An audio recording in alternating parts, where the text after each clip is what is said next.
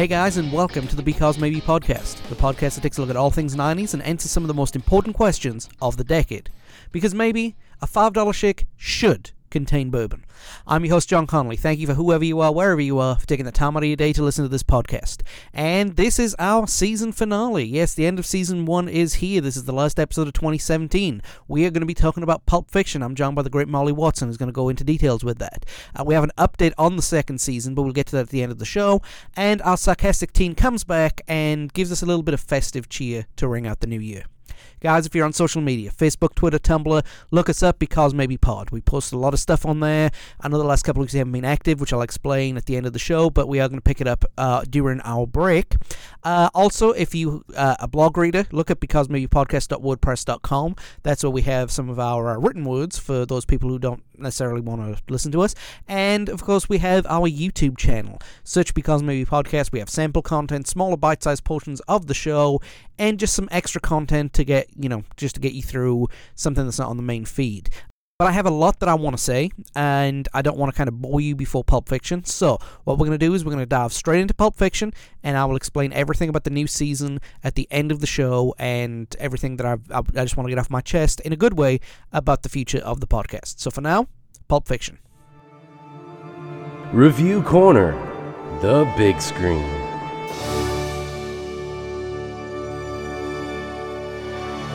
Okay, this week on Review Corner, we take a look at one of the greatest movies of the 90s and one of the greatest movies of all time.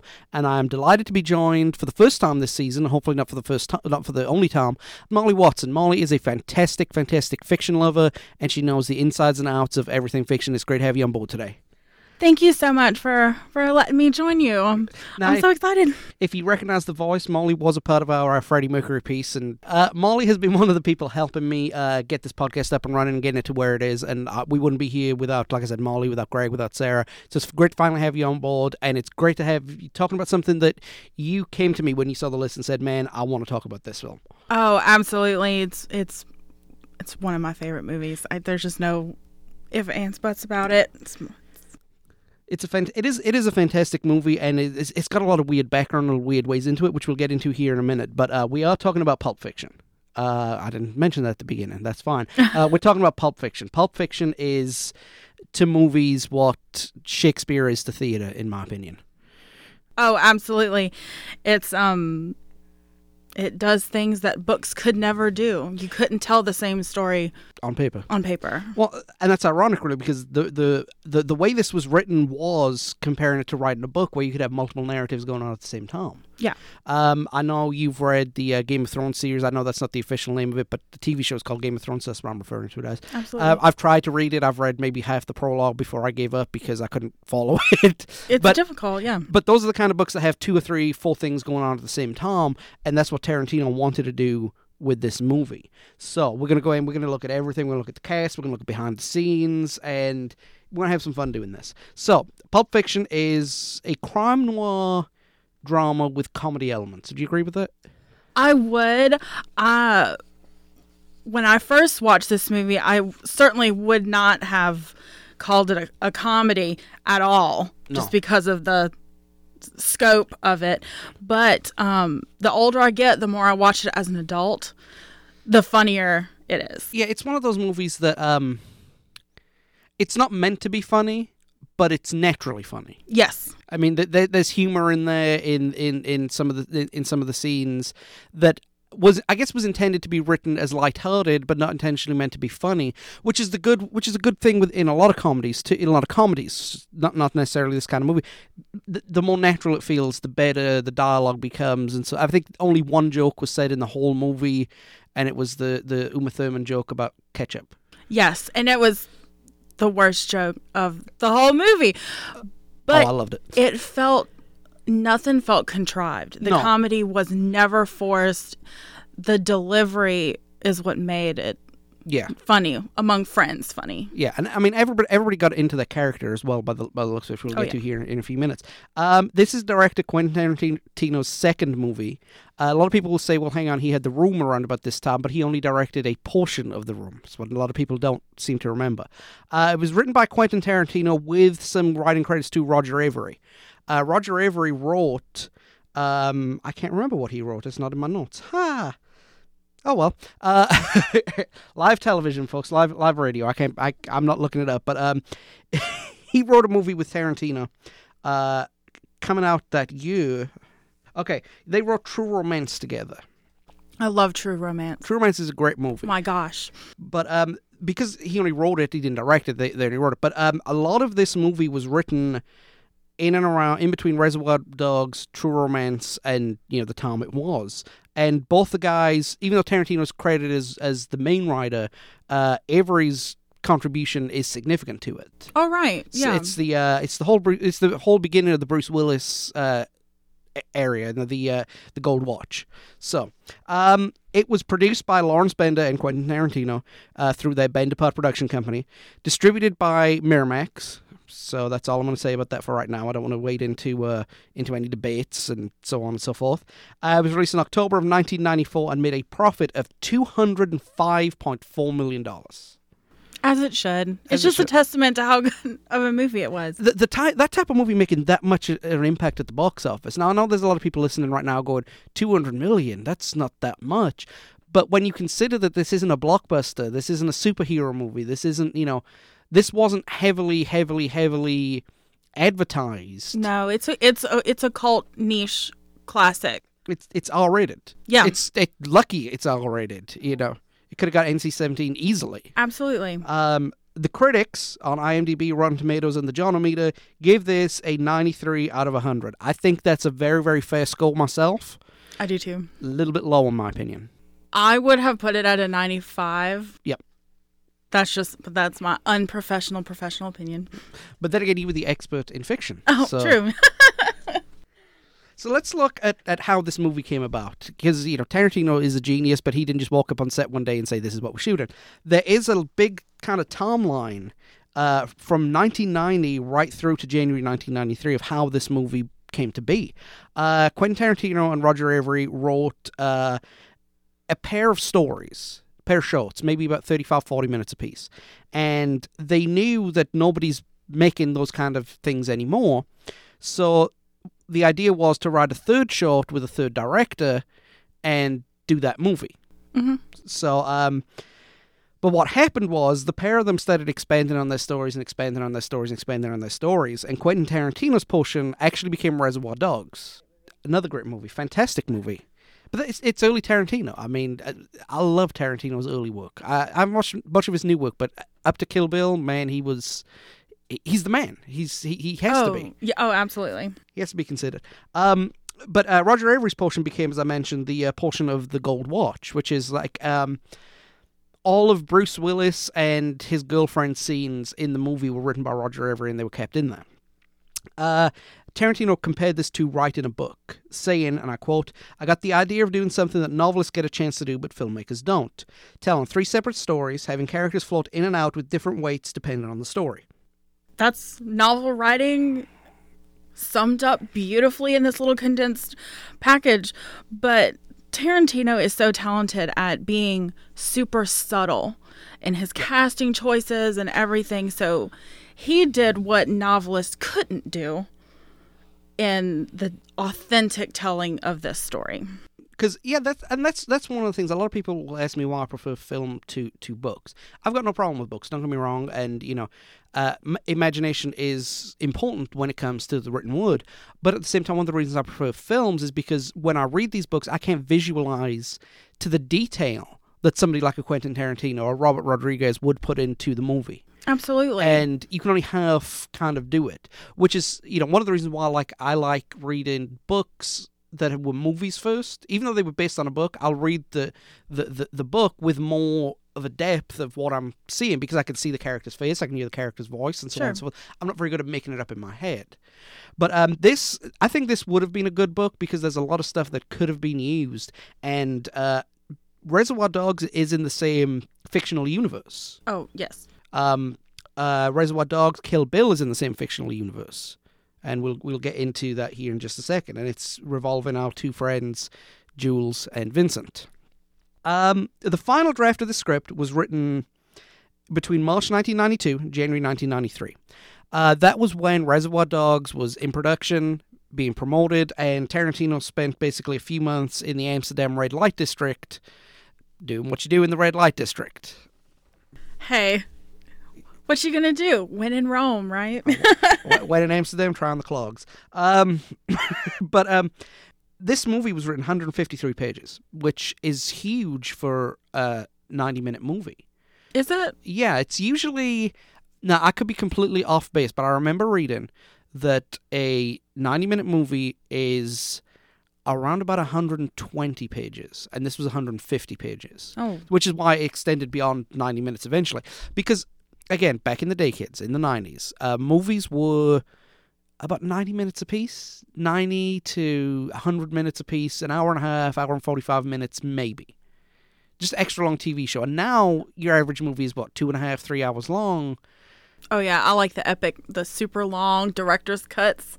So I honestly don't know how long average movies are these days.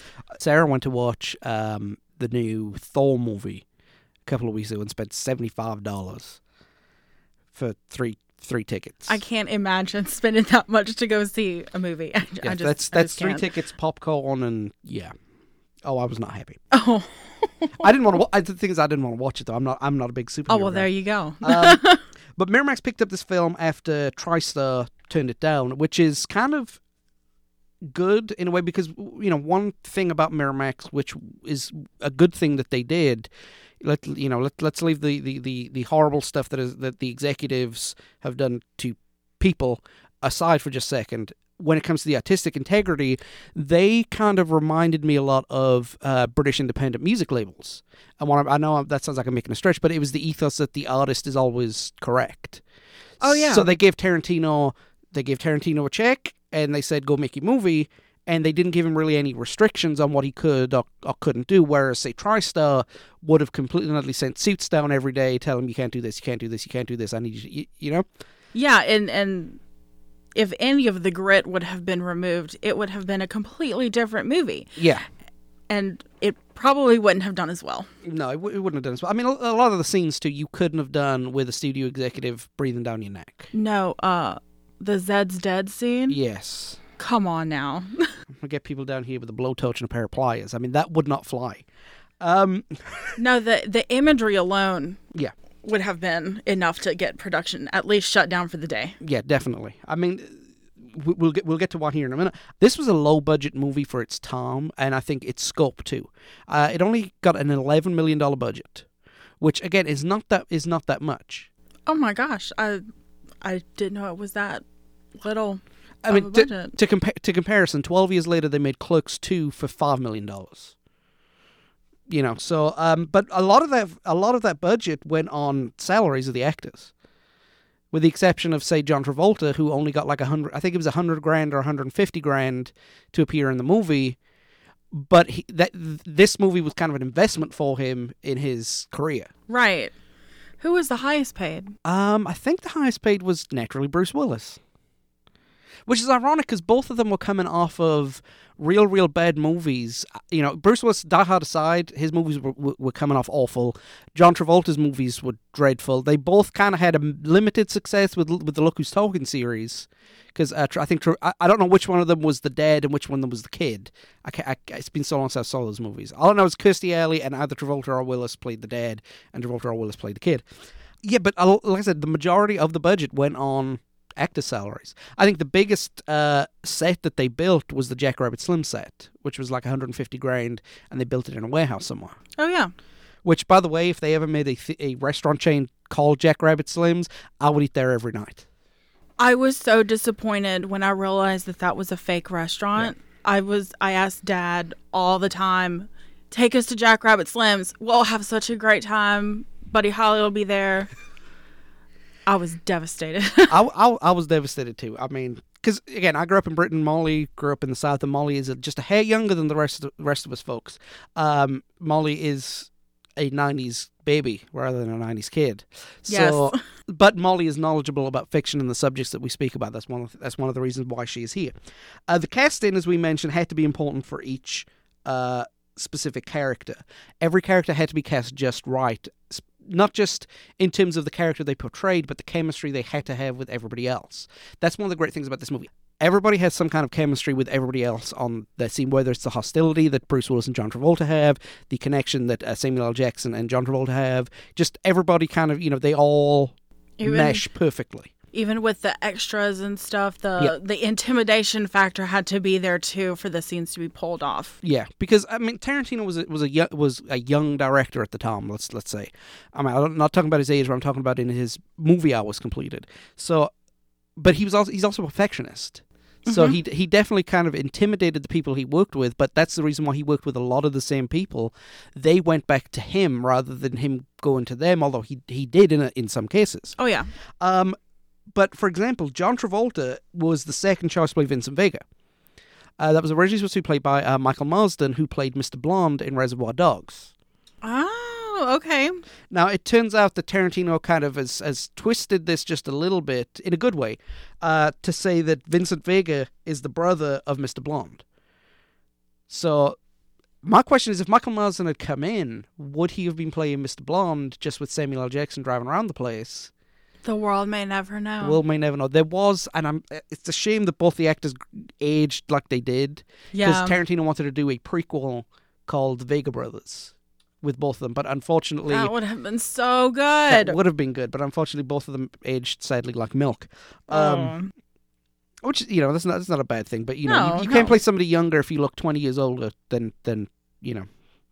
Samuel L. Jackson... This is another thing too. You can't picture Pulp Fiction without Samuel L. Jackson. No. He almost lost the role. The legend is that he went to an audition under the assumption it was a read-through. The other legend is that the person who auditioned with him was so good at his audition that they almost hired him. It was Paul Calderon. He is in Pulp Fiction. He's in the movie. He plays Marcellus Wallace's bodyguard and bartender. Yeah, I'm Paul. This is between y'all. That's him. Oh my gosh. Okay, I didn't. I'm learning stuff today. I didn't know that. But Tarantino wanted Jackson to re-audition because he wrote the part specifically for him, and I think it was I think it was ultimately a great decision that he convinced him to re-audition, because with all respect to Paul Calderon, who's a great actor, he is a great actor, but he's not Samuel L. Jackson. Very few people are. Samuel L. Jackson is probably my favorite actor in the history of acting that I've seen. And his serious roles I prefer over his more, I don't want to say comedic, but his more over-the-top roles. Oh, yeah. Not over-the-top like Jim Carrey, but the snakes on a plane thing. Come on.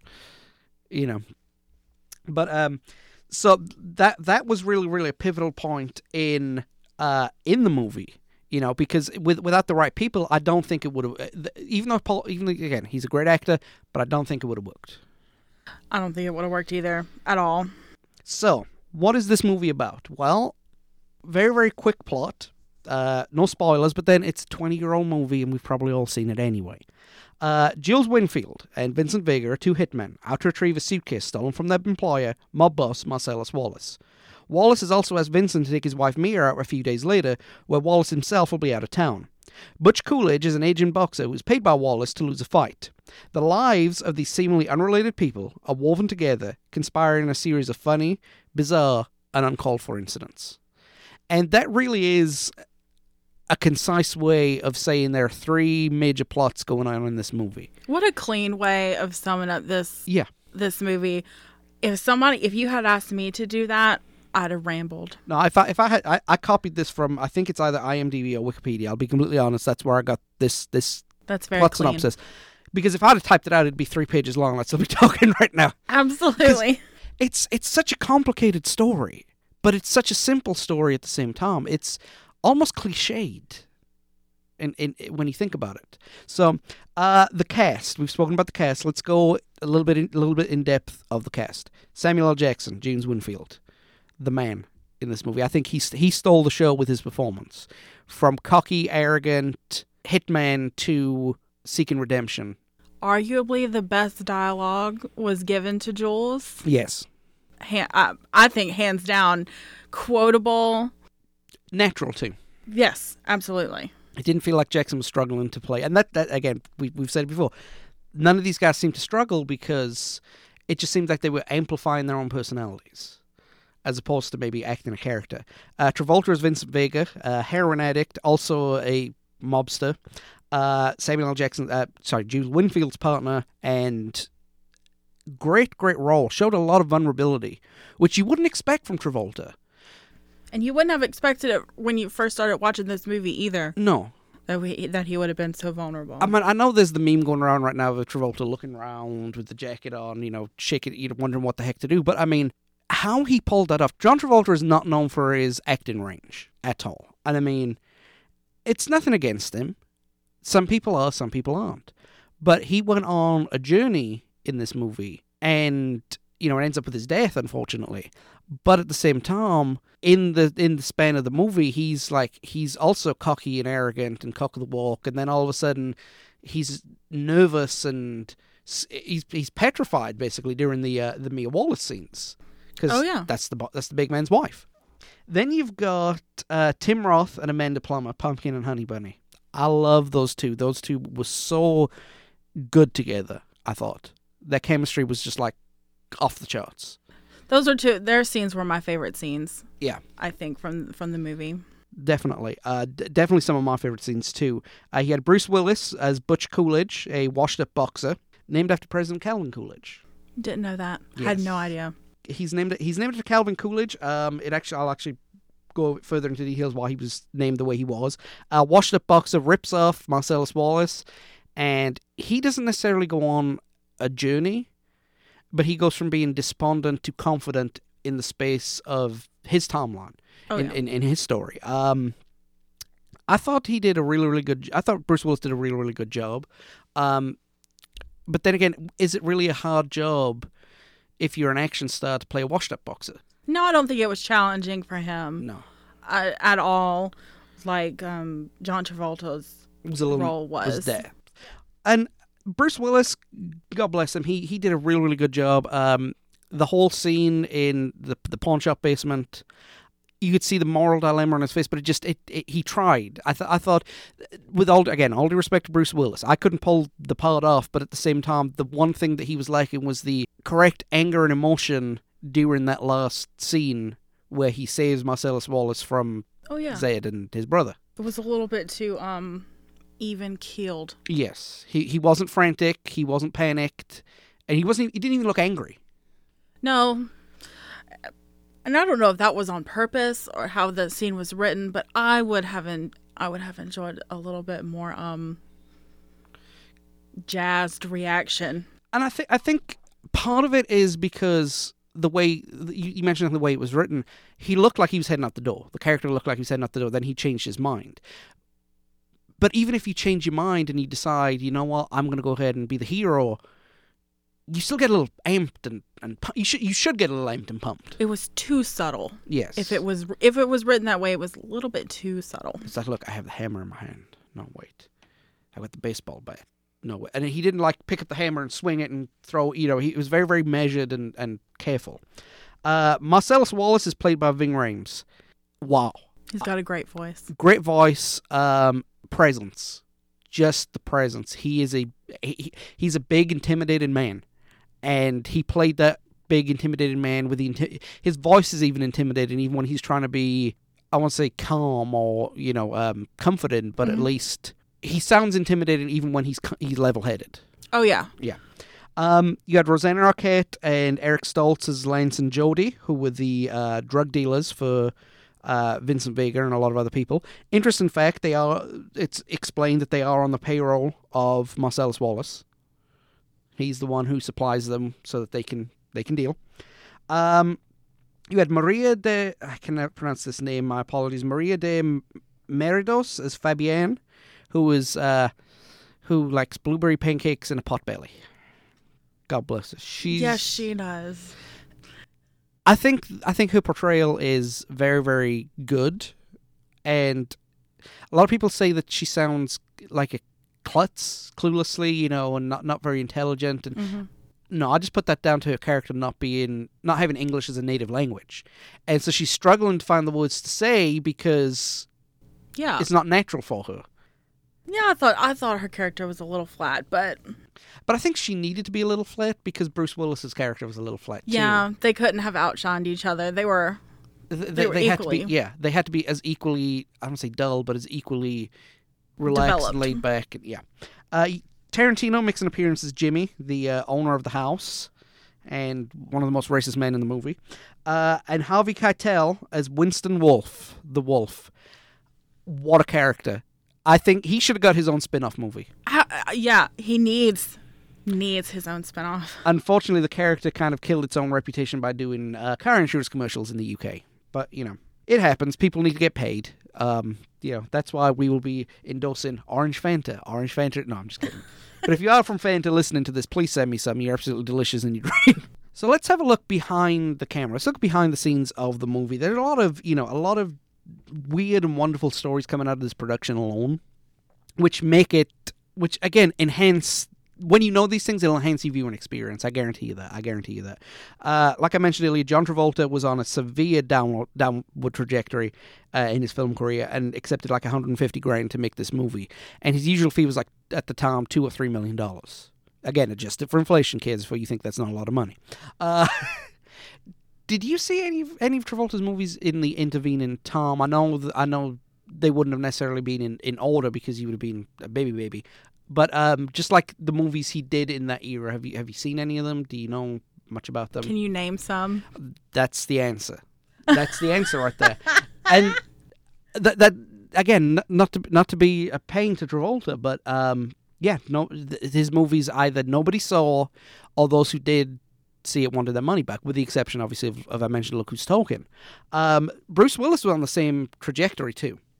And as I mentioned, him with Die Hard, and also Look Who's Talking, you take them out the way, and his career was kind of stagnant. I can't think of anything he's done in the early 90s. And Bruce Willis kind of is a little wooden in his acting.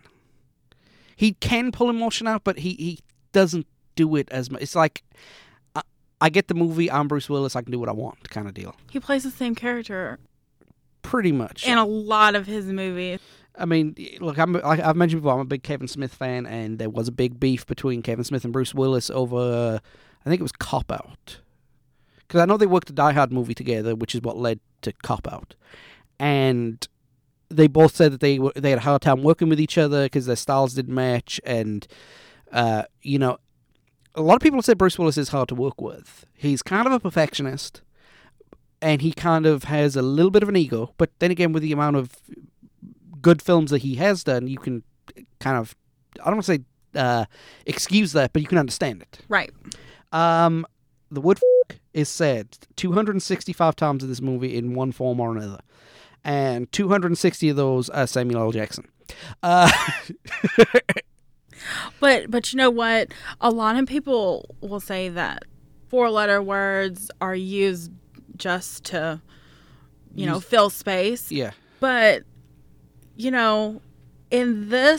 for this movie especially, I think they were all warranted. Yeah, I mean, some people use them as punctuation, commas, periods, whatever you want to call it. Yeah. But, I mean, there are some cases where it can be like that, mm-hmm. but then there are some cases, where, like, for example, the Winston Wolfe scene. He's gotten really, really irritated with Travolta's character, getting on him, and he said, look, I talk fast, I act fast, I move fast. If you can't keep up with me, then that's your problem, not mine. That's the way I am. We're in a situation, we got to take care of it. So you want me to say please? Fine. Pretty please with sugar on top. Clean the car. It was exasperation rather than blankety blank blank blank blank blank blank blank now, Yeah. So, which is another reason why Wolf needs his own movie. John Travolta is not a heroin addict. Never taken heroin. And apparently he wanted to do this as method as possible. Okay. But he didn't want to become addicted to heroin. So how do you get the heroin addiction without being addicted to heroin? Well, Tarantino recommended go and see a recovering addict friend of his, and to explain the best way to how to feel like you were on heroin without being on heroin, kind of like a junior dose, for lack of a better term. So this is how you do it. You drink tequila, and you go in a hot tub. And then when you get up and walk around, the feeling of the heat and the tequila will kind of put you in a very, very small part of that minute state. Now, Disclaimer right here, ladies and gentlemen and children of all ages. The Because Maybe podcast does not encourage you to take heroin or drink tequila in a hot tub. But if you decide to do it, that's your own problem, not mine. Just wanted to say that right now. I'm sorry.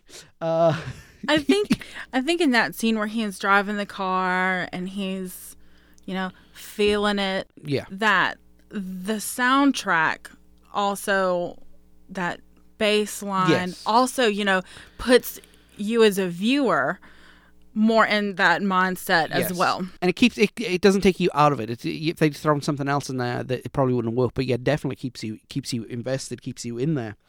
For the religious folks listening to this, Ezekiel 25:17 is spoken by Samuel L. Jackson during the execution of at the beginning of the movie. It's not the full verse. It takes a little bit from it, but it's its own creation. And that to me is one of the greatest movie quotes of all time. Hands down. It's complexity. It's a 35, 45 second monologue using biblical terms. And one thing I can say about biblical terms is that they like their long syllables. Yeah. Fun fact that I don't know if anybody knows. In Louisiana, a year or two ago, a young man was standing behind somebody at a store who was robbing the cashier. And the guy behind the robber started quoting Ezekiel 25:17, and the robber got scared and left. That's brilliant. So it's powerful. It says everything you need to know about what's going to happen to you, who's going to do it to you. Yep. And it's very intimidating. It's a scary quote.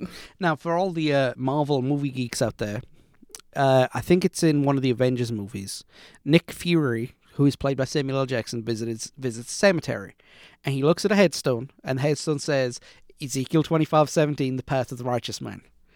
So I thought that was cool, even though I'm not a fan. Like I said, even though I'm not a big fan of those movies, it was great. 3 roles were written specifically for the actors who they were there. Now, he wrote every role with someone in mind, but 3 roles were particularly written, I have to have this guy or gal to play it.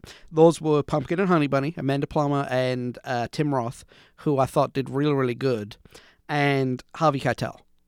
Because I don't think anybody else could have been any of those characters. No. I mean, okay, fair enough. You could have Samuel L. Jackson as someone else. You could have Michael Marsden as Vincent Vega. You could have somebody as somebody else. But these 3, I think, are the only ones you can look at and go, yeah, that's them. They look like the characters. It's natural, and nobody could have delivered the dialogue. And Amanda Plummer's angry voice too. I love that voice. I know a lot of people think it's screechy and everything, but I love it. I think it's genuine. Yeah, it's a genuine voice. It also shows a darker side to whatever character playing personality, because the best way I can describe it is like the chick from Police Academy. Mm-hmm. Please stop, move! It's kind of, when she gets that primal voice in her, you can tell that her character is either angry or snapped in some way. So I Married an Ex-Murderer was a great example of it. Unfortunately, she didn't break out the voice in the Hunger Games, which, oh well. Now, did you ever wonder what was in the briefcase? Oh, absolutely. I mean, who doesn't watch that and go, what's in the case? Why are all these people dying, getting shot at? Why? What's in this box? And, I did my own fair bit of research when I, got really into the internet, but I have my own theories.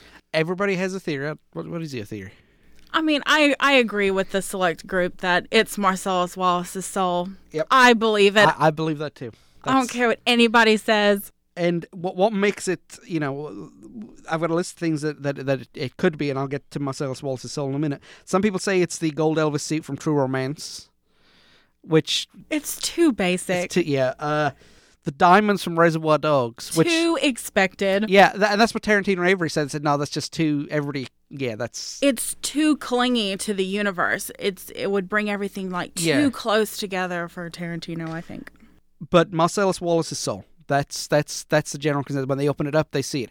The combination of the briefcase is 666. 666. Come on. And urban legend dictates that when the devil takes your soul, it is removed from the back of your head. Mm-hmm. Now, Tarantino and Ving Rhames claim that while he was shaving his head, he nicked his neck, and he had to put a Band-Aid on it. But come on, a convenient excuse.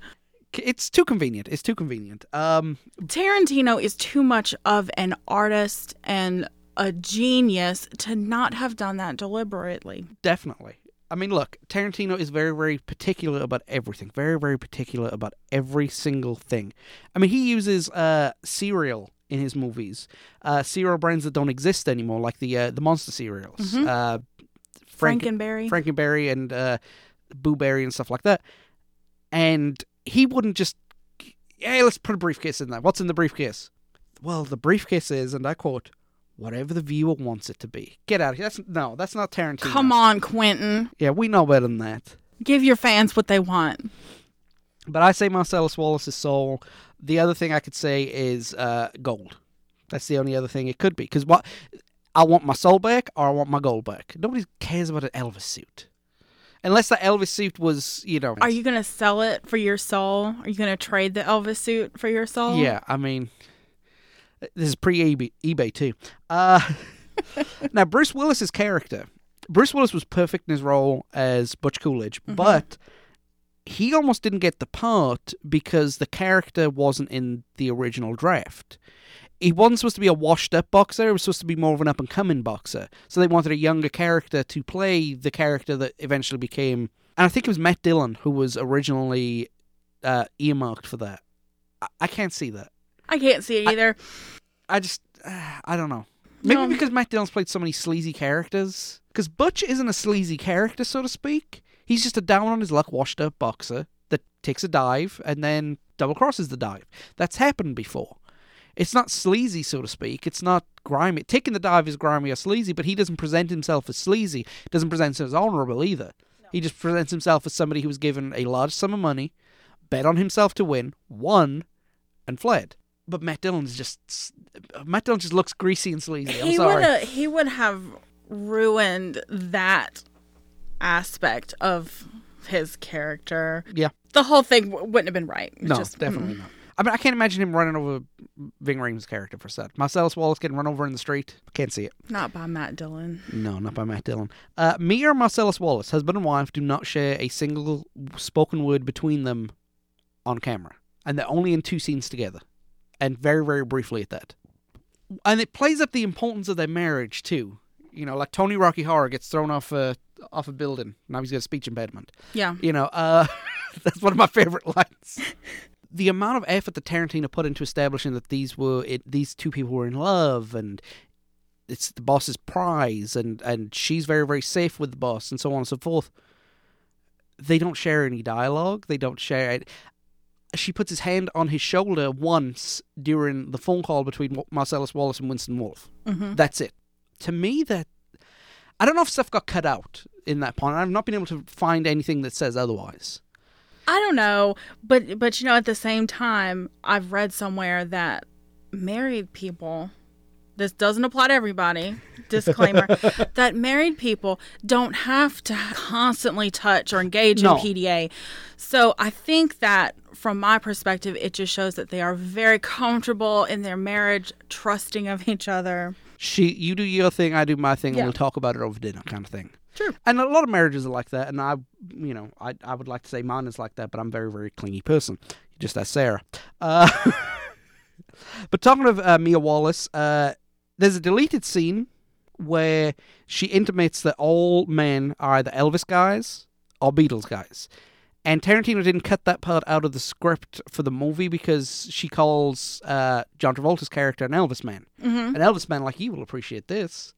And, okay, that doesn't make any sense. Why is she talking about Elvis? But it turns out her theory is there are 2 kinds of people in life. You're either an Elvis fan or a Beatles man. And unfortunately, I don't know what the context is behind them because that's all that's ever mentioned of them. But it's ironic that both Jules and Vincent are described as Beatles and Elvis men. Personally, Jules is described as an Elvis man. Jules is described as a Beatles man, which is why he keeps calling Pumpkin Ringo. I love that. What you doing, Ringo?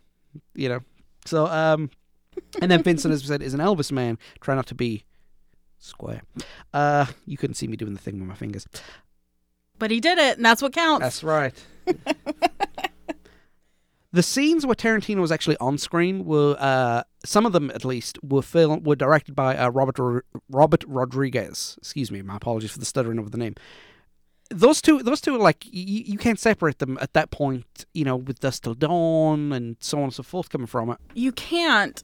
And I think that it's a testament to their like symbiotic creative relationship. Yeah, definitely.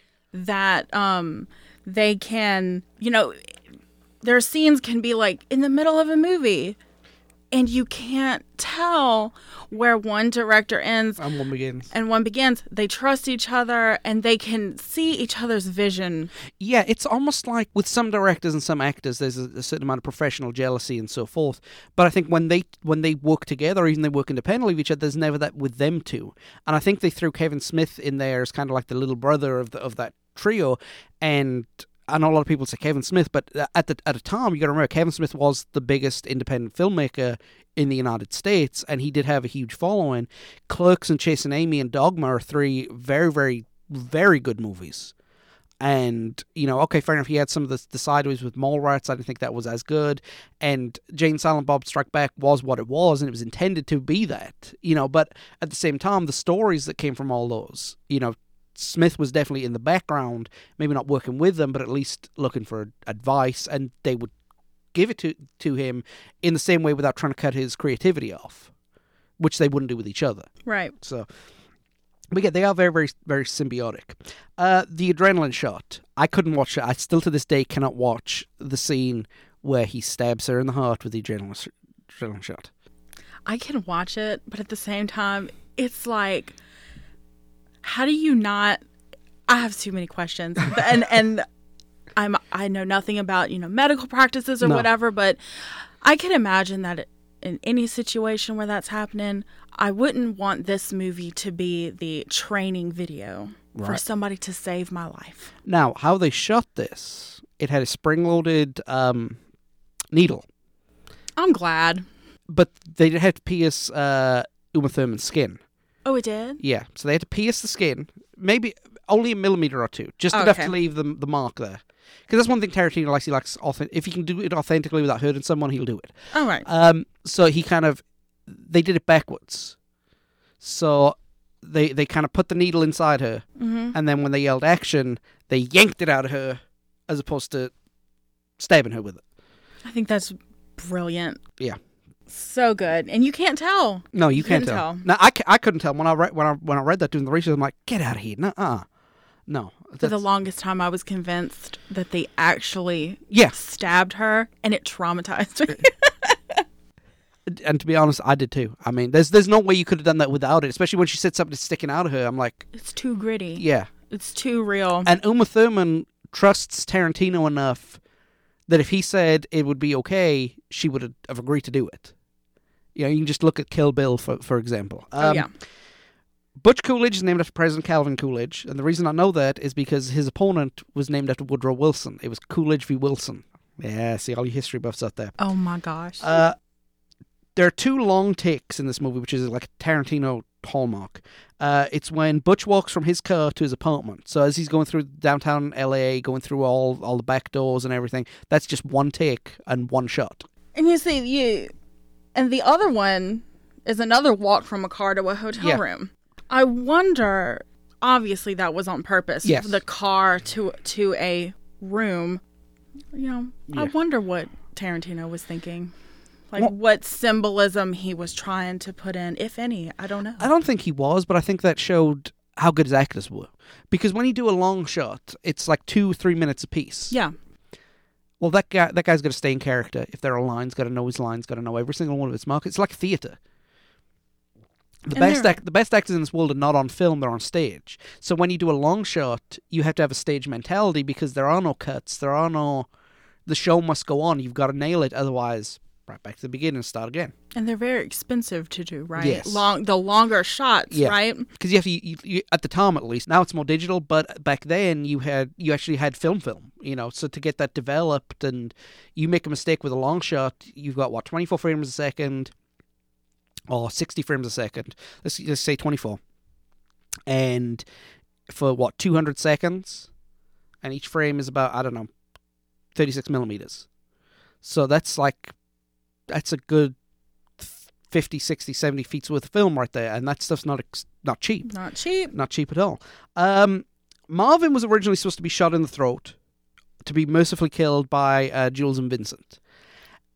That wouldn't have worked. It would not have worked. The wolf would not have been able to shine. No. Jimmy wouldn't have been able to shine. No.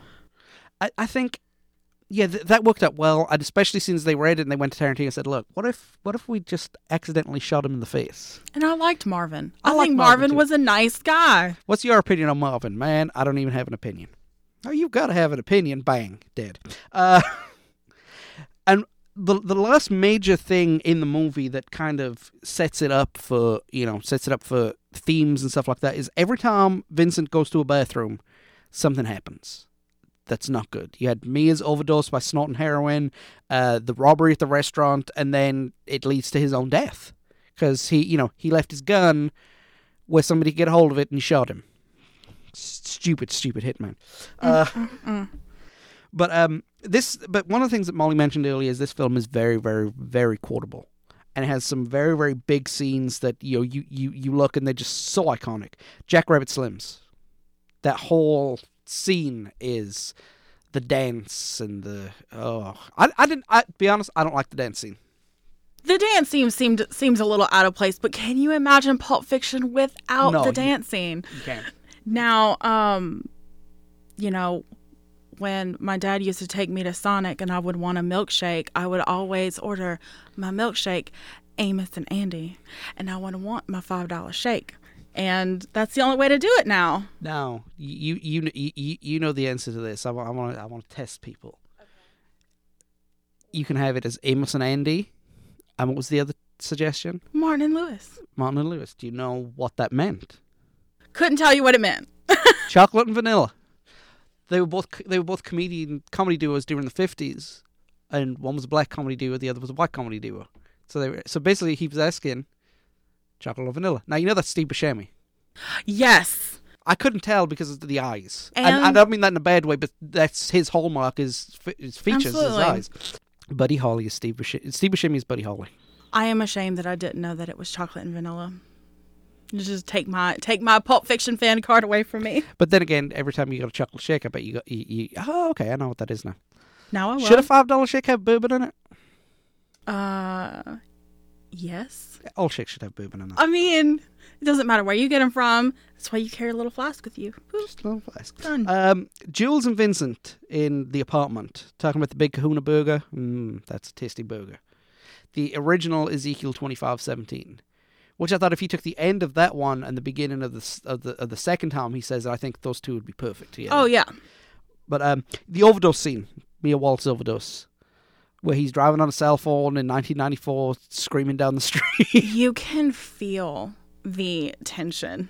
I mean, Yeah. It was very well done. Yeah, definitely. And you could almost smell the fear coming off Eric Stoltz's character at that point when he finds out it's Marcellus Wallace's wife.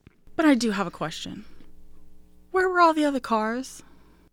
3:00 in the morning in Los Angeles. Yeah, I can. Isn't understand. LA always hopping? I've never been. The I only haven't LA, either. the only place I've been is South Central Louisiana. For you. Hello to all of our Alexandria listeners, by the way. Magic people talk out of soundbox. And Baton Rouge. Whoop, whoop. Give me 6.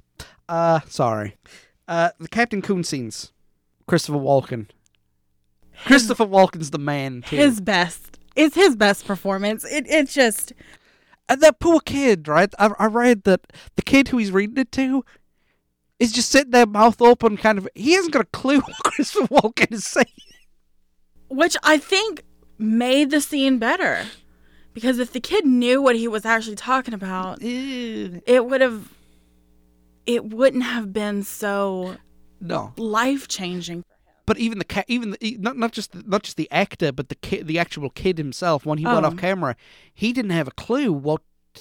Mommy, why is that man saying weird things to me? Oh my gosh! But that's Christopher Walken, though. You know, you kind of expect that. Marcellus Wallace and Butch when they get caught in the pawn shop.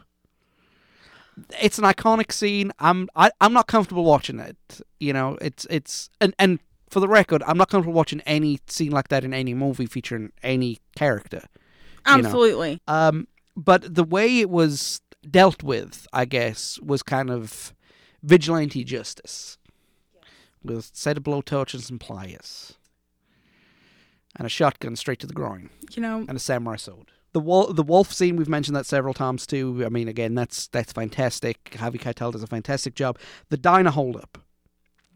That's great too. The actors did a great job, I thought. But not just that, some of the quotes that we use in there, the redemption of Samuel L. Jackson's character and the dog versus pig debate. I thought that's one of the most underrated quotable scenes of the film. It really is. When we had the soundtrack and we would listen to it, it has the Royale with cheese scene and it has the dog versus pig as a track. Yeah. And Mama memorized it, and we would go back and forth and randomly and just go through it. For people who don't know, are people who are wondering what are you talking about, the dog versus pig thing, it's like, do you eat bacon? He said, no, I don't eat filthy animals. Well, but do you like dogs? Oh, I love dogs. Dogs got personality. So what if a pig had personality? There has to be one charming pig. I thought that it's an underrated line. It's an underrated line in a movie full of great catchphrases. Yeah. I personally don't like the Royale with cheese line. I guess because I'm European. Oh. And it just... The magic of it's lost on you. Yeah, it's like, Royale with cheese. Well, yeah, okay, what's so cool about that? And for the record, at the time, in Europe, we did have kind of a hybrid metric system going on at the time. At least in Britain, anyway. The day that we switched from pounds to kilograms, oh my word. Some people are still in therapy because of it. Hi, Mom. And then shooting Marvin in the face. Poor Marvin didn't deserve that. He didn't. I liked Marvin. He did not deserve it. Well, then again, though, he might have deserved it because he didn't warn him about the guy with the hand cannon coming out the bathroom. True. The soundtrack to this movie is predominantly surf rock with soul, contemporary pop, and country mixed in, but it's not that contemporary, even for its time. No, it's not. It was a lot of 60s and 70s music in there. So it's the equivalent now of making a movie and putting 80s and 90s music on there, I guess, in the soundtrack. I'm going to pronounce this wrong, so I apologize. Misery Lou is the most famous track on the soundtrack. The way it was played, I love it. I think, a surf version of an old Greek classic. It's perfect. It's absolutely perfect. And if I'd had the money, that would an equivalent of that would be the theme music of this podcast. You've heard. I played it for you before. It's a fantastic song. But I guess we'll just have to learn. Donations, please. But none of the tracks, like I said, were considered modern and contemporary at the time, which I think added to the timelessness of everything. Yeah, it did have a cell phone, but I think that was the only thing that connected it to its era. But you know what? Like Sex and the City doesn't have cell phones, and it's such a dated series. You could watch Pulp Fiction at the same time. It's kind of like suspended in this weird in-between time, and the soundtrack didn't date it. Right. And that's a good thing with Tarantino soundtracks as a whole. Yeah. I mean, look, the Kill Bill Volume 1 is one of the best soundtracks I've ever listened to. And, again, not modern in the slightest. Okay, it's got some of the verbal clips in there, but, I mean, Don't Let Me Be Misunderstood. At the time, that was, a 30-year-old song that wasn't even a huge classic at the time. Yeah. So it kind of helped that. In my opinion, we spoke about it at the beginning of the movie. The critics said it was 9.3 out of 10. I say 10. What do you say? It's a 10. Definitely. It's a 10. It's a masterpiece. It really is. You can watch it, and every time you watch it, you find something new, something subtle, a new quote that you hadn't thought about in a long time. It is what it is. It is. Every cast member was perfect for what they did. And the intertwining stories, they could seem a little contrived about how they intertwined, but then again, they worked so perfectly. Every single story weaves its way in there, and it wasn't forced. No. Butch's story was a little bit over the top. Yeah. But it was over the top in the best way. In the context, it wasn't over the top at all. Now, looking back, it's a little... does have a lot of monologues, which is strange for any movie to have more than like 2 or 3 major monologues, but this has a lot of major monologues of less than at least 30 to 45 seconds apiece. You have Ezekiel 25:17. You have Ving Rhames, Marcellus Wallace. His introduction is a 1.5-minute monologue. And he has another one, the pawn shop. You could say that's a little bit of a monologue. That is. I don't know why I don't remember that scene as much as maybe I should, and maybe because I don't know. I'm not comfortable with that kind of depiction, even in fiction. Even though I know nothing is happening, I'm still very, very squeamish about stuff like that. Even acting. I've got no problem with murder, but that's another thing altogether. No problems with Marvin getting shot in the face. No, I actually thought that was one of the most hilarious points of the movie. I laugh at it. Poor Marvin. I love Marvin. It's seen as an independent movie, strangely enough, even though it's got a huge budget and was released on a major movie distributor contract. I think that's the point. It's kind of like a hybrid. Yeah. Independent movie ideas and plots with studio backing. Yeah. And a studio cast. Because, again, let's read the names off of the cast. Jackson, Travolta, Willis, Thurman, Raines, Keitel, Roth, Plummer. These are heavyweight actors. Oh yeah. They either became heavyweight actors or they walked in as heavyweight actors. So that's all-star cast. Oh, definitely. Oh yeah. And nobody took top billing. As far as I'm concerned, there was no main character in this movie. Oh no, everybody had their moment to shine. It's a movie of supporting actors. I don't think anybody had more than 35 minutes of screen time. I think that's fair to say. It helped launch or relaunch everybody who was in there. Definitely Travolta, definitely Bruce Willis. Samuel L. Jackson wasn't necessarily unknown, but he was maybe a B-list level actor. Yeah. He bumped straight up to the A-list. Harvey Keitel was obviously there to begin with, but it did relaunch everybody up there and kind of said, look, these are good actors. And that's, I think, one of the reasons why this movie was successful, because everybody was on the downward trajectory or unknown. Mm-hmm.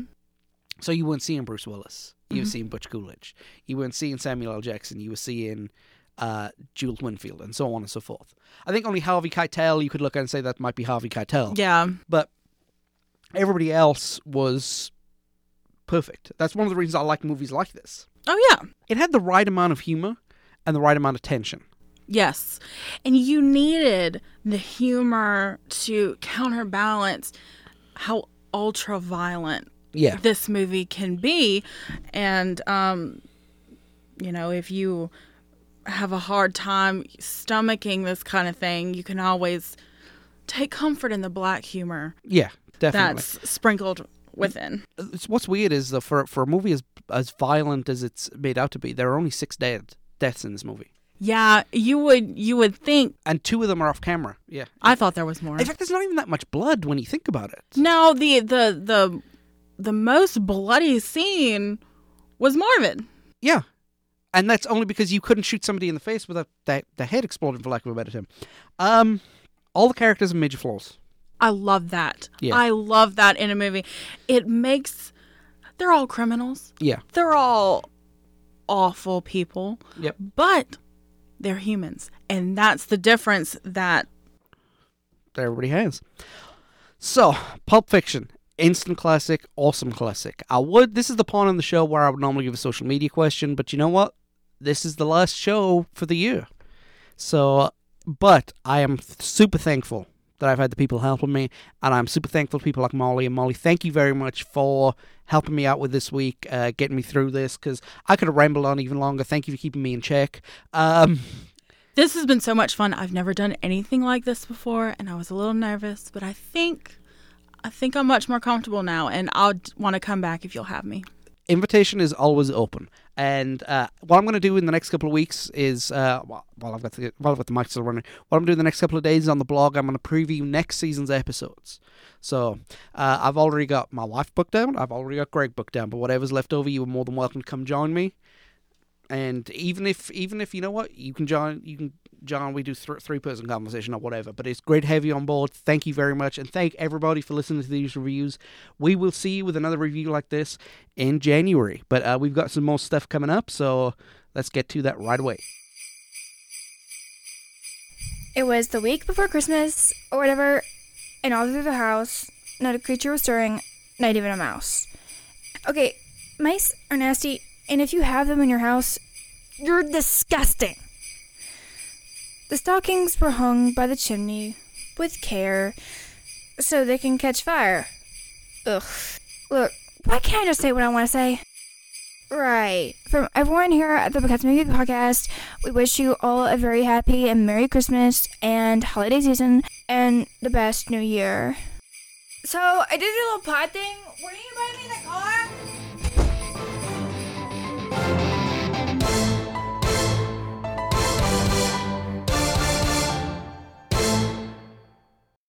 Celebrity Lounge presents Deck the Hollows, Friday, December 22nd at 10 p.m.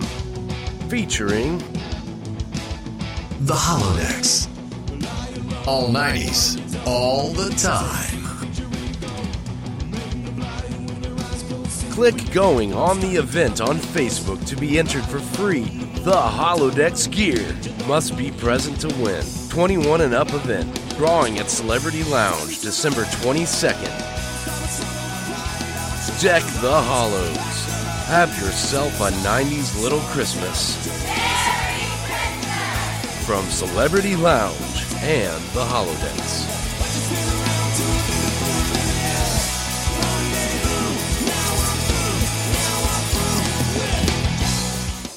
My sincere thanks once again to Molly Watson for sitting down with me and talking about Pulp Fiction.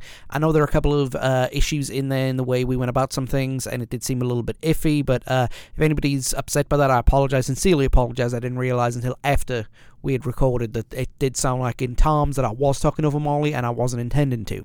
So that's my apologies, and I promise I will be more cognizant about that in the future. Also wanted to thank Greg Gregory for his appearances on the show this season. Again, without Molly and Greg and without my wife Sarah, I could not have done this podcast. And that's what I want to kind of get into here just before we go ahead and close out the year. I always wanted to do this in a format that I take some time off, just to recharge the batteries, revamp the format, and so on and so forth. I know a lot of the podcasts that I listen to are weekly, and some are seasonally, like, for example, the Arscast. That is a seasonal podcast, focusing on the tribulations and trials of Arsenal Football Club. I also listen to the Jackcast too, but those, because they're more football, or soccer to my American folks, they only operate during the season, the soccer season in the UK, the football season in the UK. So, I want to have the chance to change the format a little bit, just tweak it slightly, don't make it so rigid and regimental. We've got the new day that we're going to be posting everything on. That'll be Sunday from here on out. And that's just something that we're going to do moving forward. We are going to be looking at how we change how we market and produce this podcast as well. The last couple of weeks, as I mentioned, when I posted the video about my state of my mental health when I started doing the Movember drive, I haven't been doing well recently. And so I was only going to take a couple of weeks off and right back into this in January, but I'm going to take a little bit longer off than what I wanted to. When I started this podcast, I wanted it to be a showcase of my voice, my talents, and my production skills. And I think I've done a good job in showcasing that, but I've had so much fun doing it. When you're trying to do the amount of research that is needed for a project like this on a weekly basis, on top of, depression, it's not an easy thing to do. I'm not trying to make excuses, I know, but this weekend I had a really, really bad weekend, which is why you're listening to this on a Tuesday as opposed to our regular Sunday slot. I just didn't have the energy, the gumption, or the inspiration to do it. And even though I had the recording of Molly done for a little while, I just didn't feel energized to release anything. And I'm hoping that by taking a couple of weeks and then giving an arbitrary deadline a little bit longer than what I wanted to, will give me the time to snap out of it and start afresh in the new year with a slightly tweaked format, better research, just an all-round better product. I'm very proud of the 12 episodes that we've done, and I'm very proud of not just the episodes that we've done, the subjects we covered too. I'm very proud of everybody who's taken the time to listen to us. You have doubled my expectation, trebled my expectations in what we have. And I'm hoping to grow. I mean, if you guys are on our Facebook page, please send out links and reminders and stuff like that. I really, really want to grow our audience and, so on and so forth, like I mentioned before. But we are going to have some things go on during our break. I'm putting out the first Because Maybe Extra episode. That's been on our YouTube channel for a little while. That features me interviewing my kid who wants to talk to me about Mario Brothers.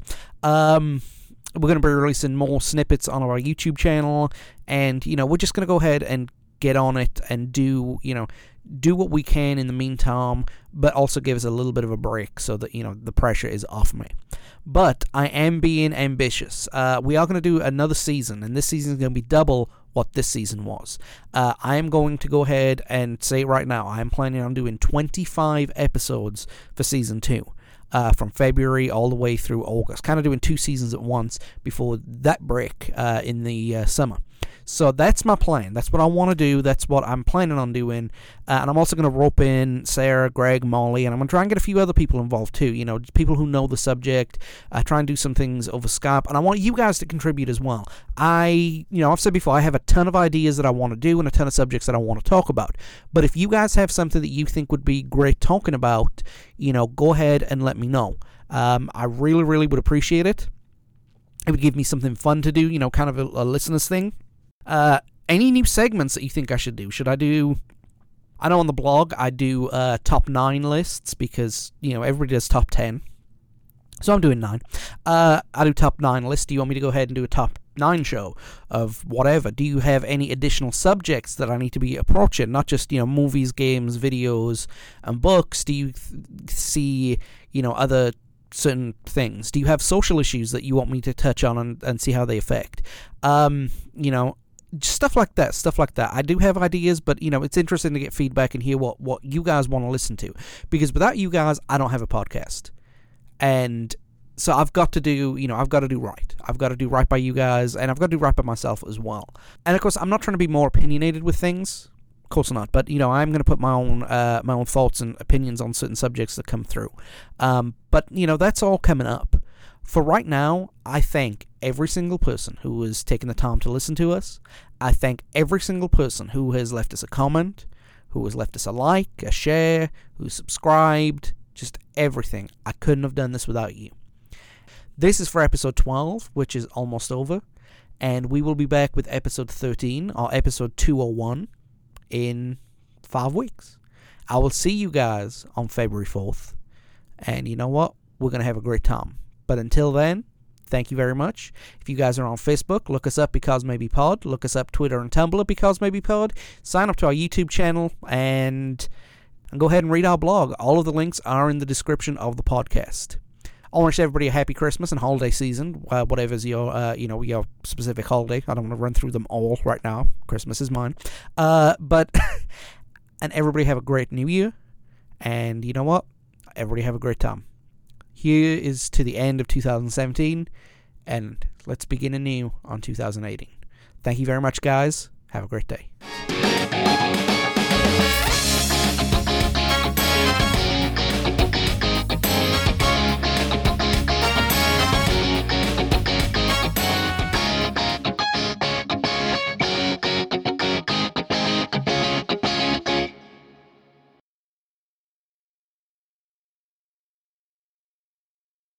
So I did a little pod thing. When are you buying me the car?